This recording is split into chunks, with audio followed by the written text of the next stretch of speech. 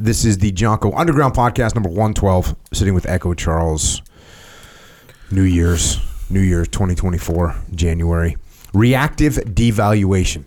Occasionally I find things that sound cool. That one definitely sounds cool, let's face it. Agreed. Reactive devaluation. What this is, I'm going to read a definition. Refers to our tendency to disparage proposals made by another party, especially if this party is viewed as negative or antagonistic. This cognitive bias can serve as a major barrier in negotiations. All right, so that's the definition from, there's a website called thedecisionlab.com. It's actually a very cool website, and it has every cognitive bias. How many cognitive biases do you think there are? I don't know. There's more than that. Yeah, there's more than you think that there is. Oh yeah, because I think there's like 15. Yeah, and there's something. not. There's way more than that. So this one has, I don't know if it has every single one, but it has many, many of them. Because we covered cognitive biases because they're so important to understand and know. But we've only scratched the surface. Now look, some of them are probably more rarely, viable than others. Others you're probably just bouncing into them all the time. Mm-hmm. But this one, it definitely is something that people should think about and be aware of because it can really jam you up. You don't want to get jammed up. Trust me. I trust you. So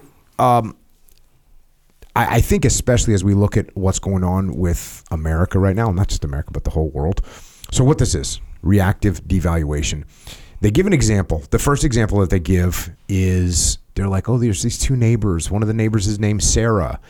And her and her husband are in a dispute with her neighbors about property lines and noise complaints and like garbage collection and just whatever general upkeep of the area of the property line between these two properties. And it's been hostile. They're not getting along.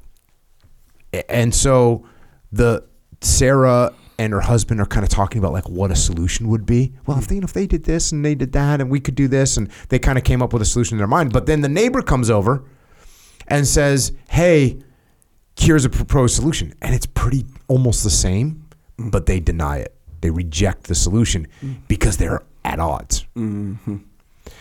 So there's another experiment. Now they talk about an experiment that proves this. So this was and I'm going to do some paraphrasing / quotes. This is also from Decision Lab, thedecisionlab.com. I don't want anyone to think I'm plagiarizing here. I'm not. I'm citing my sources. So there's an experiment they talk about. It's the 90s. Apartheid is going on. And at Stanford University, they run this experiment. And they go out and they offer these two divestment plans for South Africa. And they've got two plans that they're offering. One is called specific divestment, meaning the school would immediately divest from any corporations involved with the South African military or police force. That's number one. Number two plan is deadline in divestment, meaning the school would entirely divest 2 years down the road. So they just come up with these two plans, whatever. There's pros and cons, but that's not what the important part is. The important part is that going to the document here, some students were told that the university was adopting the specific plan, and some were told it was the deadline plan, and some were told nothing of the university's intentions. And the results showed significant evidence of reactive devaluation. If the students were told that the university was going toward the specific plan, they would value it as less impactful than the deadline plan, and vice versa. So basically the students think that the man, and this is at Stanford, the man is bad, and they don't know what they're doing. So any plan that whether they say it's the specific plan or the deadline plan, whichever one they get told the university is doing, they automatically think that the other one is better. Yeah. That's just the way it is. So this is something we have to pay attention to. They went against the man, but basically because they have whatever kind of animosity against the administration because it's authoritative. And so that's what it is. Does it make sense what reactive devaluation is? Yeah. We do this all the time. And we're seeing it. When you talk about the political divisiveness in America, every single idea that Donald Trump has is horrible. Or every single idea that Biden has is horrible. Or every single idea that Trump has is good. Or every single idea that Biden has is good. That's what we're seeing. It's actually crazy how people fall in line with this, that anything that Trump or anything that Biden or anything that the left or the right does, if they're the other side, doesn't matter what they're saying. They're against it. Palestinian-Israeli conflict. Look, when they have over the past years when one side has made some kind of concession, the other side still doesn't want to move forward with it. That's happened over and over again. And now look, there's some moderates in the middle that are like, yeah, that sounds like a pretty good deal. Let's go. But there's always the extremists on either side to be, no, we're not doing that. So when I think about this is really good. Now we go from a national level to an international level. Cool. Let's understand that. But then let's think about your personal level, right? When you're at work and there's the one freaking guy that you don't like because you think he's a kiss ass, and then everything that he says, you're against.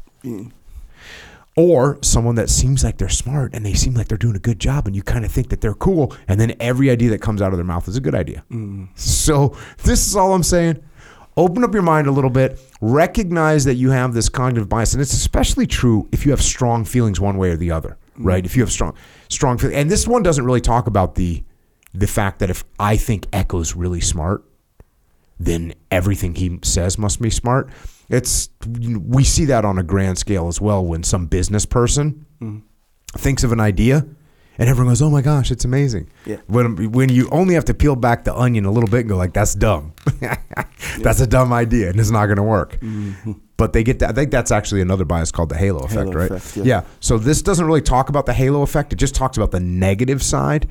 But man, an important thing to pay attention to when somebody that you have a negative opinion of says something, instead of taking it at face value and trying to interpret what it means and the merits of it based on the thing itself, instead you get crazy and you think you throw the baby out with the bathwater. So something to be careful of. That's all I got. Oh yeah, fully so it's not almost, it's straight up that you will deny yourself if you go through life not knowing this is going on in your head. You will deny yourself probably critical information, benefits, like all these things that are going to help you and your family most of the time, if you have a family. And you're denying this stuff. Yep. Like say it's like you're hungry and someone's like, oh, here's some food. Oh, but I don't like you, so that food's bad. Kind of a thing. It's like you're literally doing that or metaphorically doing that. So yeah, these biases you gotta pay attention. They're tricky, bro, because they feel real. Like even like the halo effect, the opposite one or whatever, same thing. And then they kind of work hand in hand. Like everything this guy says is freaking correct because look how successful he is. Bro, it's freaking, I don't want to go too deep into it, but I was listening to, Jake, I tell you about Jake Tran. He's the guy, he makes these mini, like, kind of documentaries about, like, sometimes about corruption, sometimes about this on YouTube. Wait, which one did you tell me about? Just so I can think about who it is. The first one I mentioned to you is the charity one, the one about starting a foundation and charities and what people do and the little things they do. But Jake Tran. Okay. So he had one about people who are massively successful. You think that they're smart, but they're not. Like the smartest of people are not successful.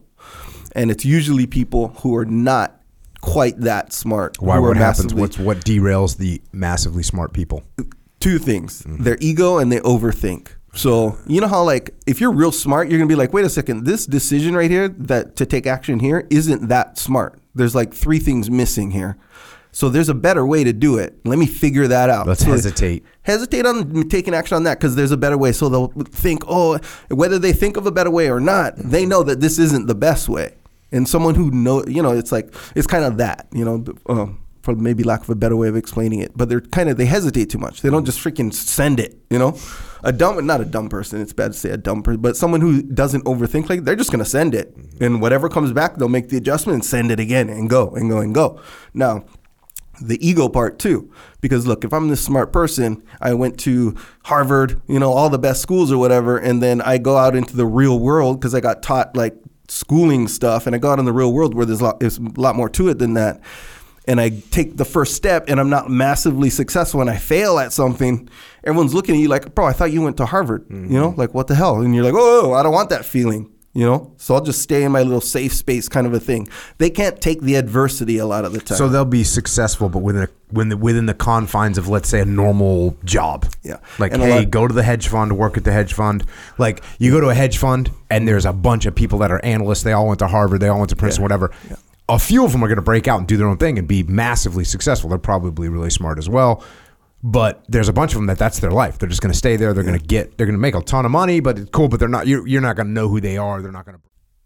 So that is a little excerpt of what we are doing on the Jocko Underground podcast. So if you want to continue to listen, go to jockounderground.com and subscribe. And we're doing this to mitigate our reliance on external platforms, so we are not subject to their control. And we are doing this so that we can support the Jocko podcast, which will remain as is, free for all, as long as we can keep it that way.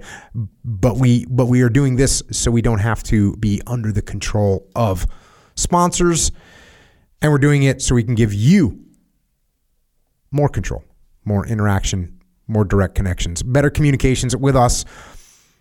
And to do that, we're building a website right now where we'll be able to utilize to strengthen this legion of troopers that are in the game with us. So thank you. It's jockounderground.com. It costs $8.18 a month. And if you can't afford to support us, we can still support you. Just email assistance@jockounderground.com and we'll get you taken care of. Until then, we will see you mobilized underground.